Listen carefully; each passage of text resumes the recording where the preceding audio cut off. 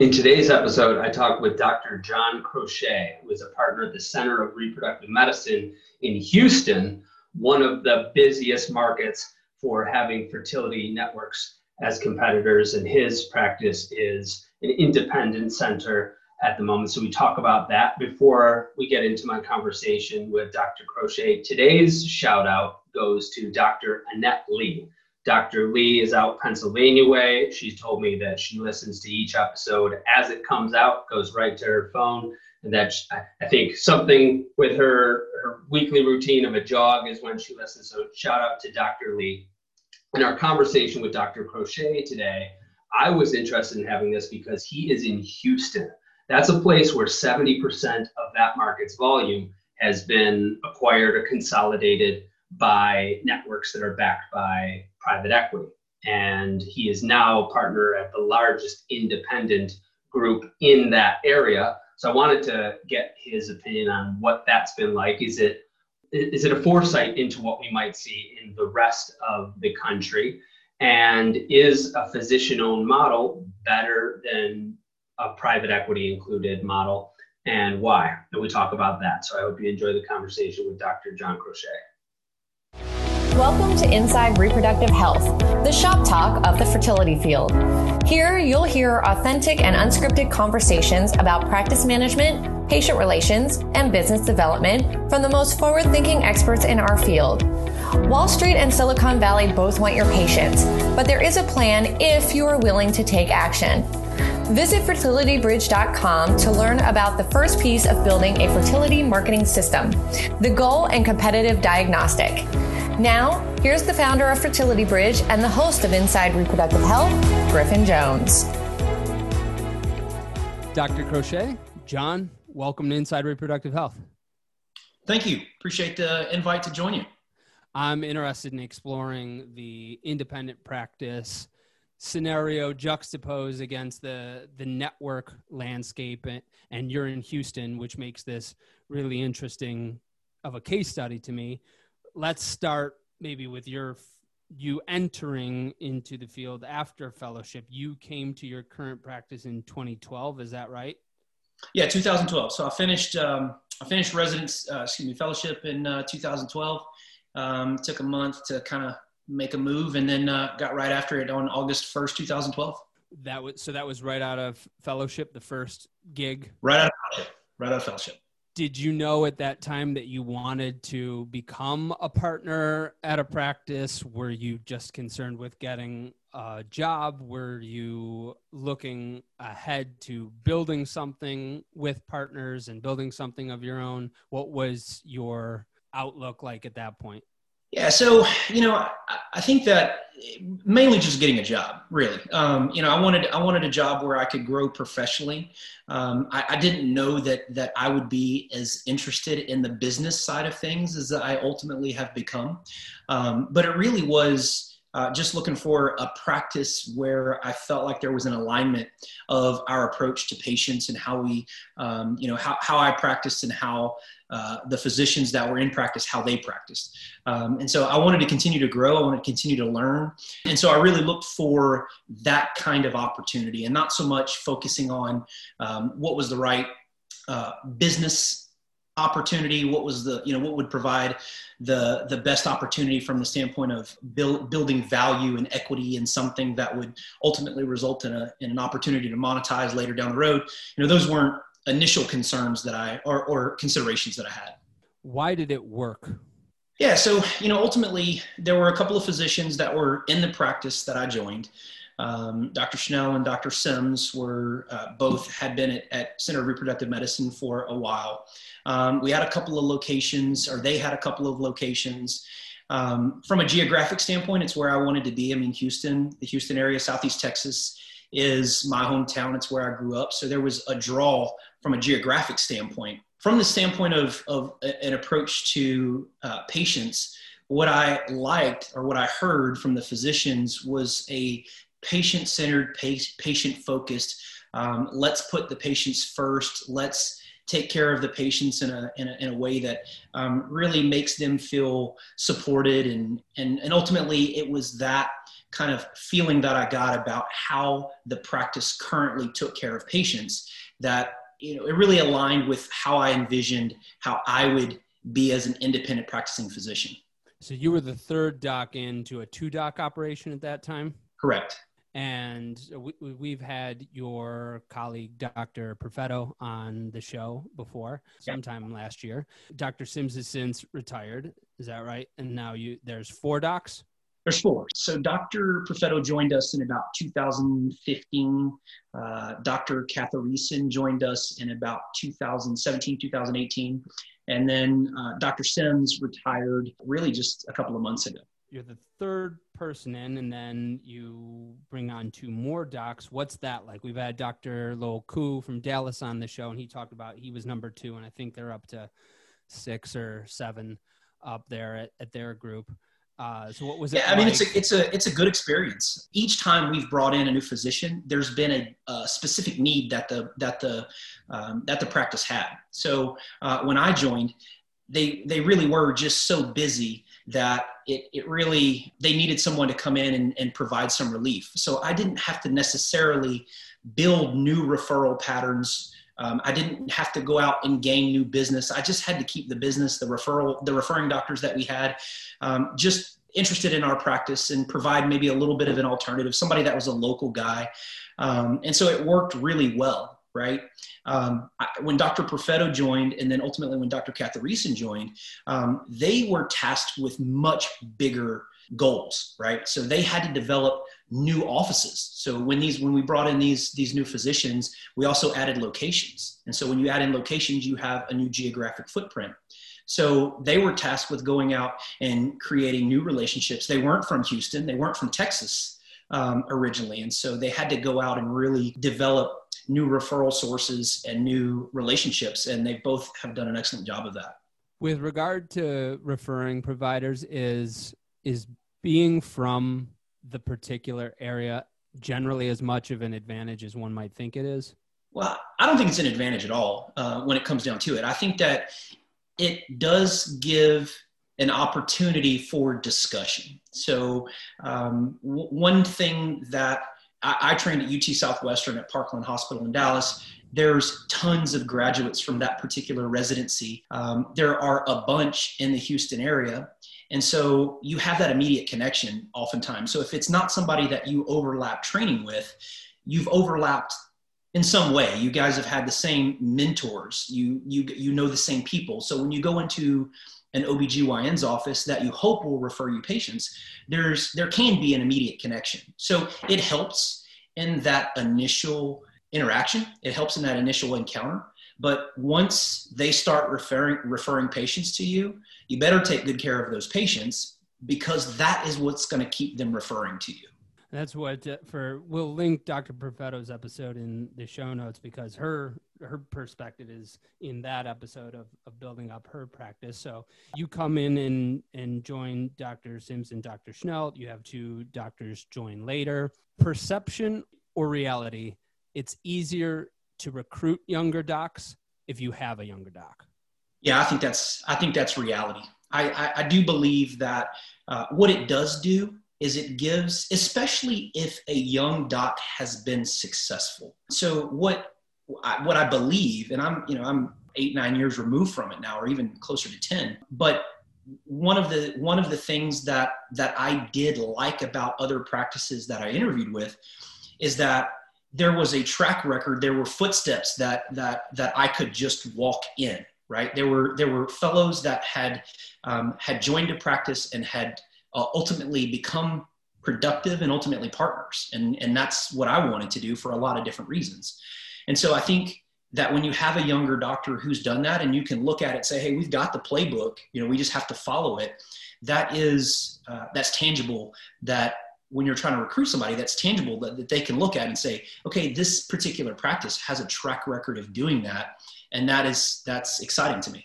I think it's an advantage for the recruited physician. I think it's definitely an advantage for that bridge physician in your case. And I don't know if you leveraged it this way, John, but I would say to anyone who is thinking about joining an existing group, if they do not have docs that are, let's say, further out than 10 years from retirement, but especially if they don't have any docs that are further out than 5 years from retirement, I believe that the younger doc has a disproportionate amount of leverage. That's what it seems to me. And then by that person being in and being successful, they have the ability to recruit other docs and build more equity in their thing. I've seen it happen a couple of times.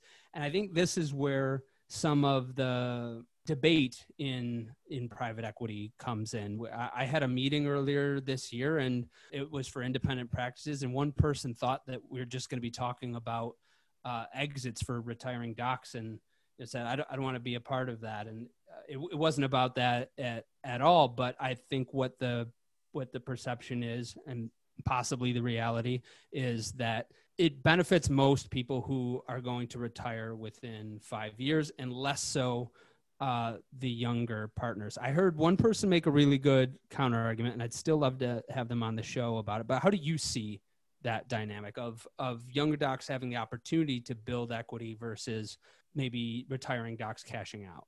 Yeah. So, I think that there's a lot of trepidation and from what I've heard in people in private equity is there is this concern that it may not be the best scenario for them to identify a practice. There's a lot of successful practices out there. One of the things that is truly remarkable to me, just in the field of reproductive endocrinology, is how entrepreneurial physicians in this subspecialty are. I think that in general, most people think of as physicians as being poor business people. And my experience with my colleagues in this field has been contrary to that. I think there's a lot of really, really excellent business people that merge being good doctors with good business. And that's the scenario that you want, right? When you practice medicine based on it being a business, then ultimately that's going to be a problem for patients. But when you practice good medicine and build a good business model around that, then that's when really everybody benefits. Patients benefit, the physicians and the practices benefit. And so, I think that it would be a problem if I were someone in private equity. I would have real concerns about a scenario where somebody's looking to cash out, so to speak. And it probably is more inviting to have a scenario where there are younger physicians who are, and young is relative, I guess. I mean, I think it probably really does get at when that particular physician plans to retire. I guess that's the better way to say it, as opposed to making it an age thing, because I don't think it's that at all. I think there are people who plan to work for 10 to 15 more years. And so at any age, right? So younger people may do that. Older people may do that. But, I think that as far as leverage goes, or as far as the equity goes, I think that both sides win from a private equity standpoint and from physicians who are looking to monetize their lifelong investment that they've put into something, that those sides tend to come together and both do well when that relationship is made, when it's looking like there's 10 to 15 years more work to be done, so to speak. I think that's a good way of putting it. The time to exit is what really changes things, because one, what happens to the equity after, and two, the control. I can listen to someone telling me what to do for 2 or 3 years, but not 10 or 12. And I can probably do it if I'm getting a big paycheck right before retirement. But the 35-year-old Griff Jones have no desire in selling equity in my company, because I love the control and I see the upside. You all are in Houston. You're now the largest independent group in that market, whereas 5 years ago you would have been number 4. And so you've got 4 docs, you've got an advanced provider. Those optics look really good. What's Houston, 4th or 5th largest market in the country? And so you must all be getting calls every week.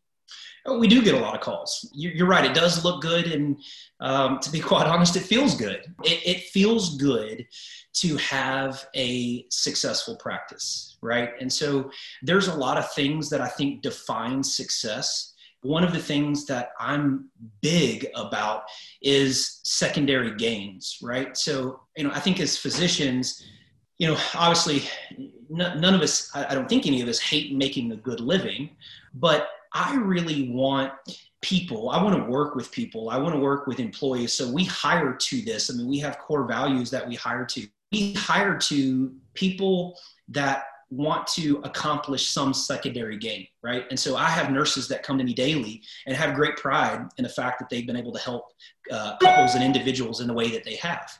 I have research personnel who feel accomplished when they start a study or when they close a study. My billing people have a sense of accomplishment when they solve a particular issue where, we've had to previously fight for this or fight for that. And it's just fight for the benefits that the patients are owed. But they figure out what's the right way to submit the paperwork or what's the right way to code it so that everybody gets what is owed or due. And so, I hope that people look for that secondary gain, right? So yeah, it feels good and it looks good to be in a position where we have a successful practice and we have that ability to be able to monetize. And virtually every type of acquisition, merger, consolidation, we've had private equity. We've had people that want to make the Center of Reproductive Medicine their platform. We have people that are in our geographic area that want to merge. So we've kicked the tires on all of those types of scenarios. I'm a big believer in, although we're not shopping, it's not something that's in my 6-month plan or my 2-year plan or even my 5-year plan. But I do think it's quite smart to listen when those opportunities arise. And that's what we do. We sit down, I have an open door policy. I meet with anybody that wants to meet and I listen to what they have in mind. And there are some scenarios that sound enticing, quite frankly. But at the end of the day, what's more enticing is to have a practice that is independent and have a practice that's physician owned and physician run and that can adapt quickly, especially in a scenario like what we just dealt with COVID. We were able, Dr. Schnell and I and the other physicians were able to sit down and our management team regularly, daily, weekly, and make pretty broad and specific changes in some instances that dramatically impacted how we practice medicine for the good of our patients and also how we applied our business plan so that we could continue to thrive in such a stressful scenario. So what is it about either that dynamic response that you just described during COVID, or I'm paraphrasing, but you were saying secondary benefits that personnel are motivated toward? What is it about the offers that you've looked at thus far that you've dealt with, or the conversations that you've had, that you felt we wouldn't be able to have this if we went in that direction? Yeah, I mean, it's a combination of things. It's a combination of, so I talk about secondary gain. One of the secondary gains is that as much as I love taking care of patients and as much as that's who I am, that's what I trained to do for so long, is that I do enjoy the business aspect of it too. So I do get a lot of secondary gain in having accomplishments on the business side of things. So when we come up with a marketing plan that works, or when we do a promotion of some sort, or any number of things that involves growth and development, that is something that lights a fire in me. Right. And I think it makes me a better physician, just like, somebody who has hobbies, and I have a couple too, music and sports and things like that. I'm a better person. I'm a better physician when I'm actively doing those things. I believe that I'm a better physician because I'm connected in what's going on from a business standpoint. And again, I think that the key is to practice good medicine and design a business model around good medicine. I believe it's a problem when you figure out, there are instances where people figure out what reimburses the most and just sort of hits that easy button over and over again. And maybe they do well from a financial standpoint, but that is probably not taking the best care of patients. I would be a bad fertility doctor because I only want to take on the cases that I know are going to be successful. I only want people to say these sorts of things about me and my company. like Greg in Chicago. Our resources are not endless. And I think that with Fertility Bridge, there's a much deeper dive. Or Dr. Young in Iowa. I've gotten more positive feedback from patients from anything in the last 30 years of practice. Or Brad in Seattle. You have multiple experts on your team, and for a very small price to get that level of consulting for just a couple hours would be really valuable. Okay, you get the idea. So this is how we set you up so you are 100% guaranteed to be successful in your goal over time. It's not a magic wand. Until you do this, do not pass go, do not collect $200, and definitely do not get in any long-term commitments or launch initiatives. You sign up for the Goal and Competitive Diagnostic at fertilitybridge.com. You fill out your business needs profile. We establish your benchmarks and desired outcomes. Then we meet for our 90-minute consult. We provide you with business intel, revenue estimates, and a competitive overview of the field to facilitate the prioritization of your goals between your partners and leadership team. Then we have a 30-minute follow-up. We tell you exactly what you need to audit and strategize to build your plan. I'll also give you one big marketing idea that will make you say, damn, that's good. If we fail to do any of these things, we give you your money back because it's only $597. And because I need you to be successful, because I need you to say all those really sweet things about me and my company. Maybe even a gem like this one from Holly and Dr. Hutchison from Arizona. If we didn't have Fertility Bridge, honestly, I think we would be getting close to retiring. There's no long-term commitment whatsoever, and there's a 100% money-back guarantee. Send your manager to fertilitybridge.com, have them sign up for the Goal and Competitive Diagnostic, and I will see you and your partners on Zoom.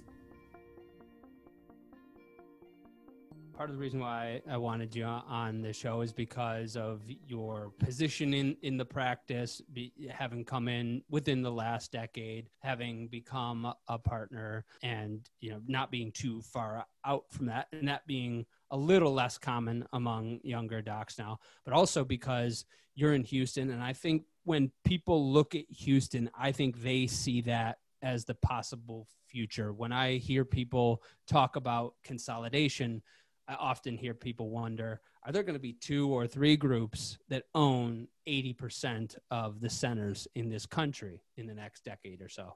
And so if somebody looks at 2016 data, you probably all had 10 to 15% of the market 4 years ago. And I look at some other names and say, well, that's not called that anymore. That's not called that anymore. And probably 2/3 of your marketplace, the volumes there, are now within groups that are PE owned or PE backed. What have been the implications of that in your market in the last 4 years?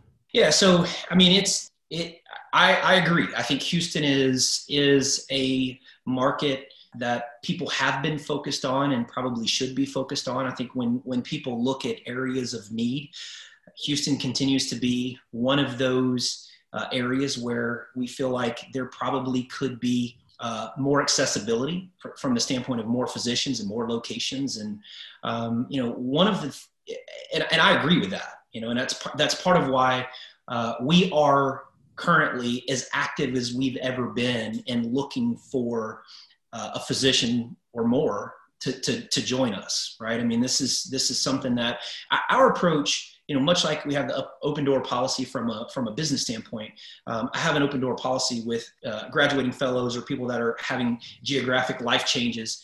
And so we want to talk with any and everybody that has any plans to go anywhere, and especially to Houston. And what we've wanted to do is we've wanted to create a situation where we identify the right kind of people that have an alignment in goals and philosophies, hire those kinds of people, hire those kinds of physicians.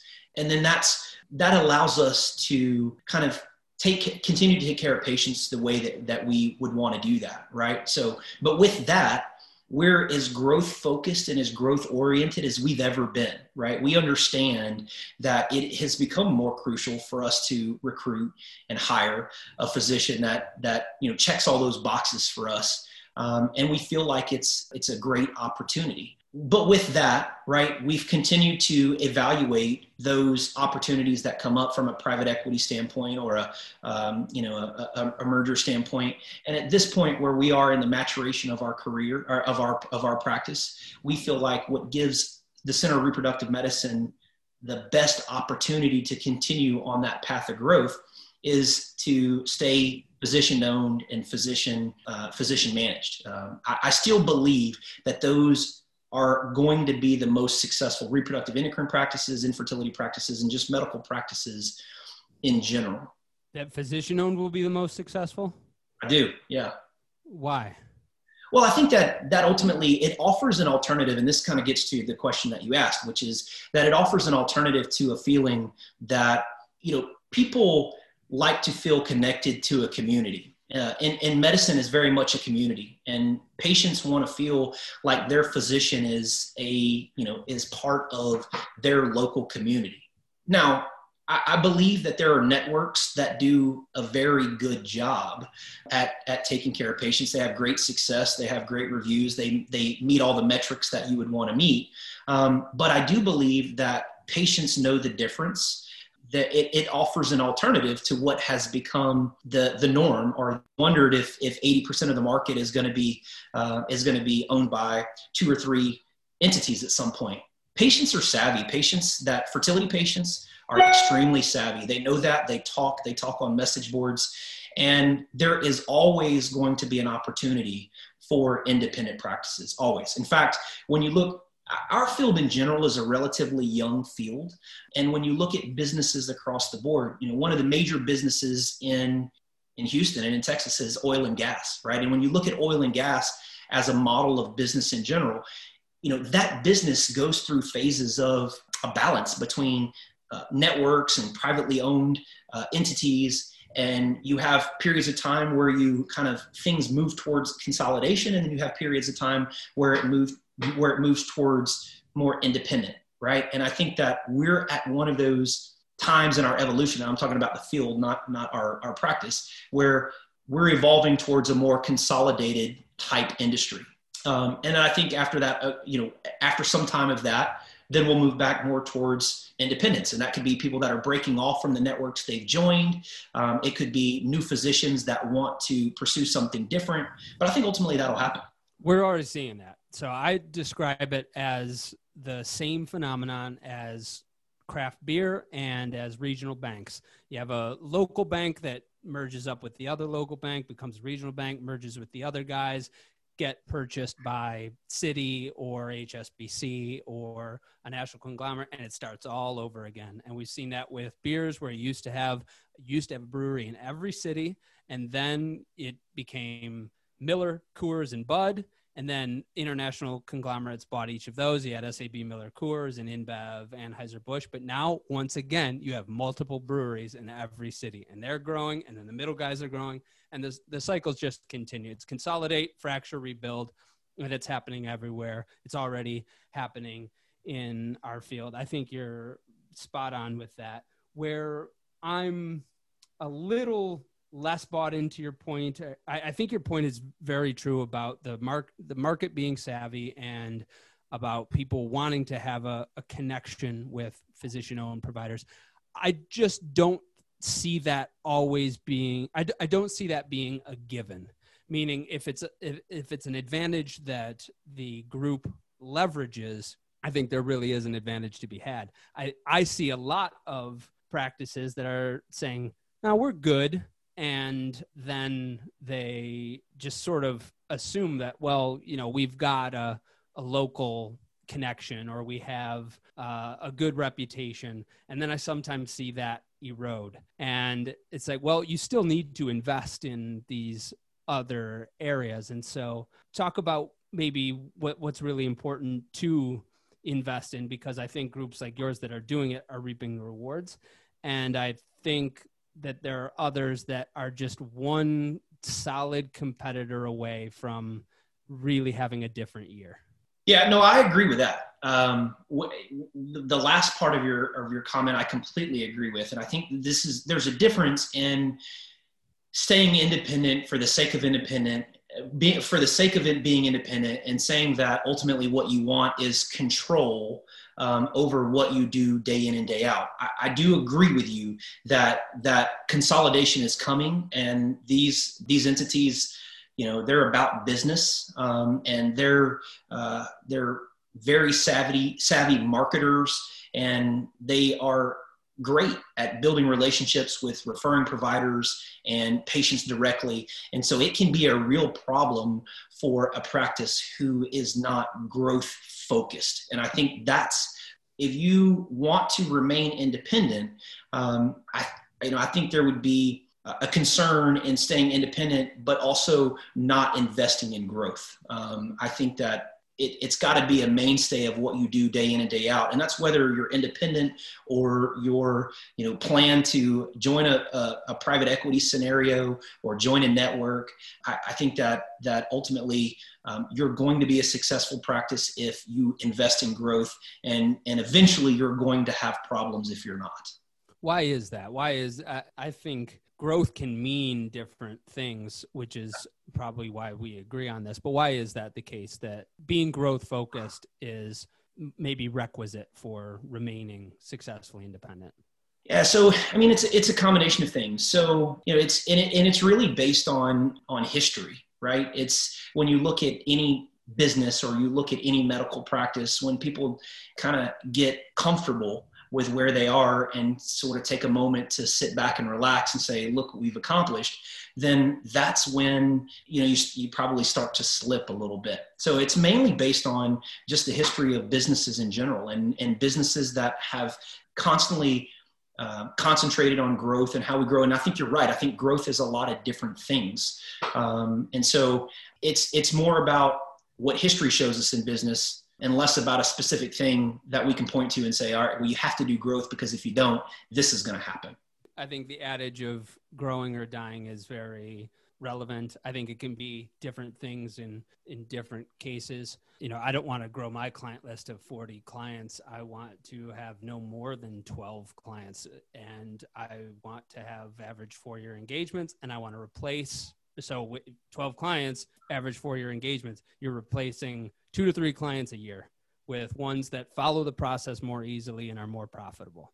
So That's growth, but it's not my foot off the pedal. It's still, we want this to be our growth, but our growth isn't just growing and growing. But I think viewing it in the frame that you've said is really important, because I look at some people and I just think, you're not paranoid enough for me, man. You're not paranoid.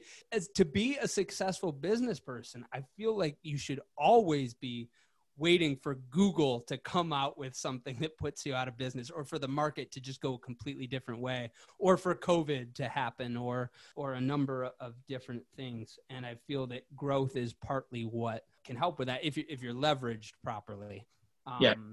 What are some of the things that you think are really important for independent groups to invest in that might sometimes be overlooked?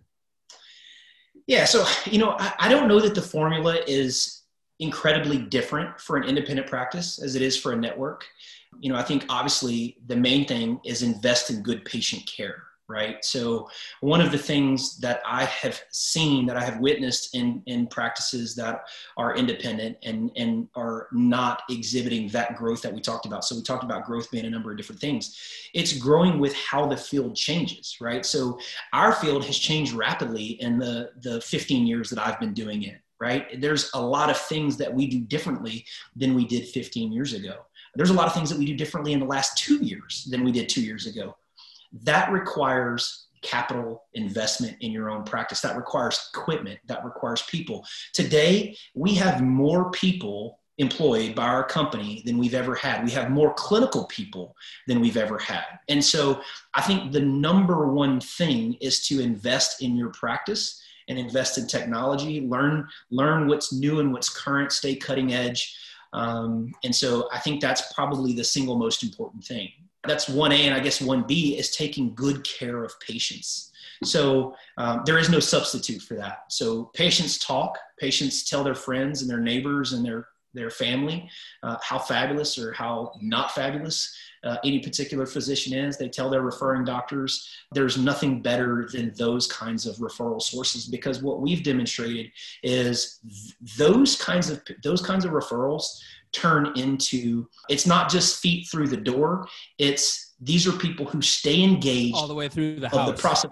Exactly. They stay engaged. So they come in, they get evaluated. If they need surgery, they have surgery.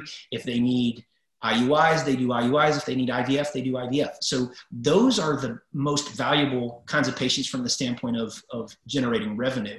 But the recipe beyond that is having a really solid marketing plan. And I think not just having the plan, but working the plan. And so this is, we've had our ups and downs from a marketing standpoint. And there have been times where I felt like we've had a great plan. And we've not done our best at following through for any number of different reasons. And then there have been times where, I feel like our effort is there, but that our plan isn't as cohesive as it could be. Right. And so it requires a lot of communication across a lot of individuals focusing on those things. And then from a marketing standpoint, I don't think there's anything I can teach you about marketing.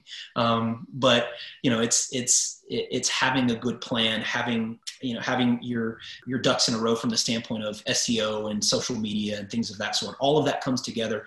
These are the things that the networks are doing. These are the things that independent practices should be doing.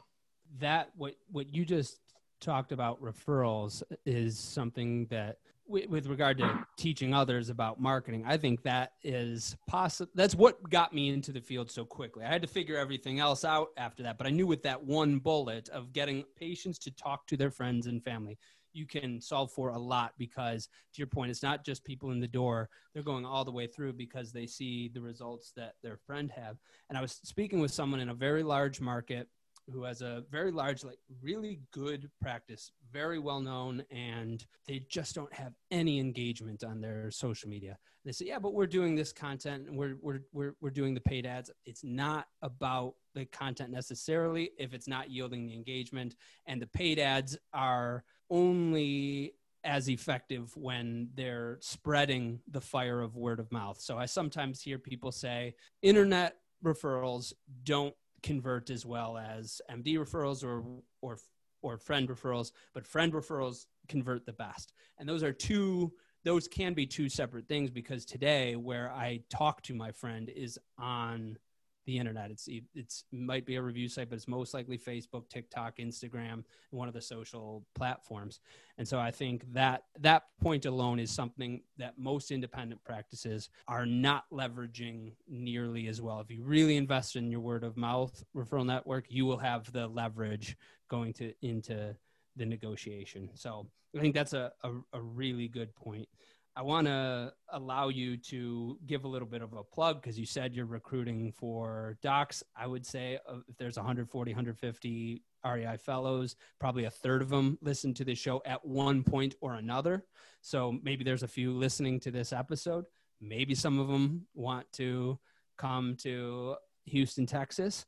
Talk a little bit about what that ideal fit was, because you said, we're looking for people that fit a value set. And so talk about someone that would be a really good value fit for them.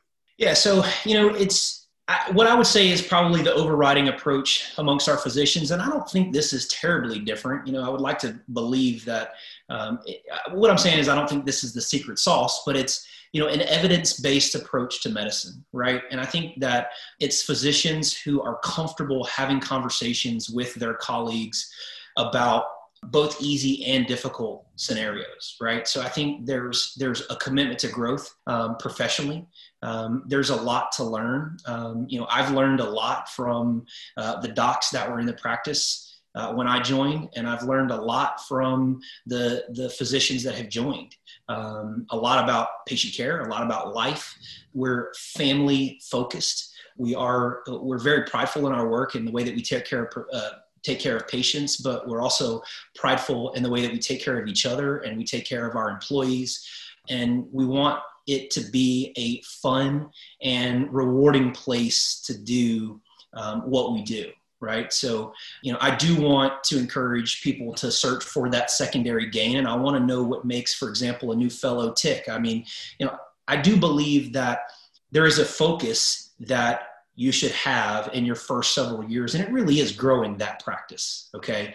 That is the primary goal. Like there's really all day long, every day. If we're not seeing patients in those first 2 years, it should be doing some effort that results in developing a relationship or some activity that could result in the referral of a patient. It just takes time and effort, and you have to invest in practice growth. We happen to be a practice that has a philosophy that cannot be done on your own. We have all been in this market now, for the Houston market, for at a minimum of 5 years.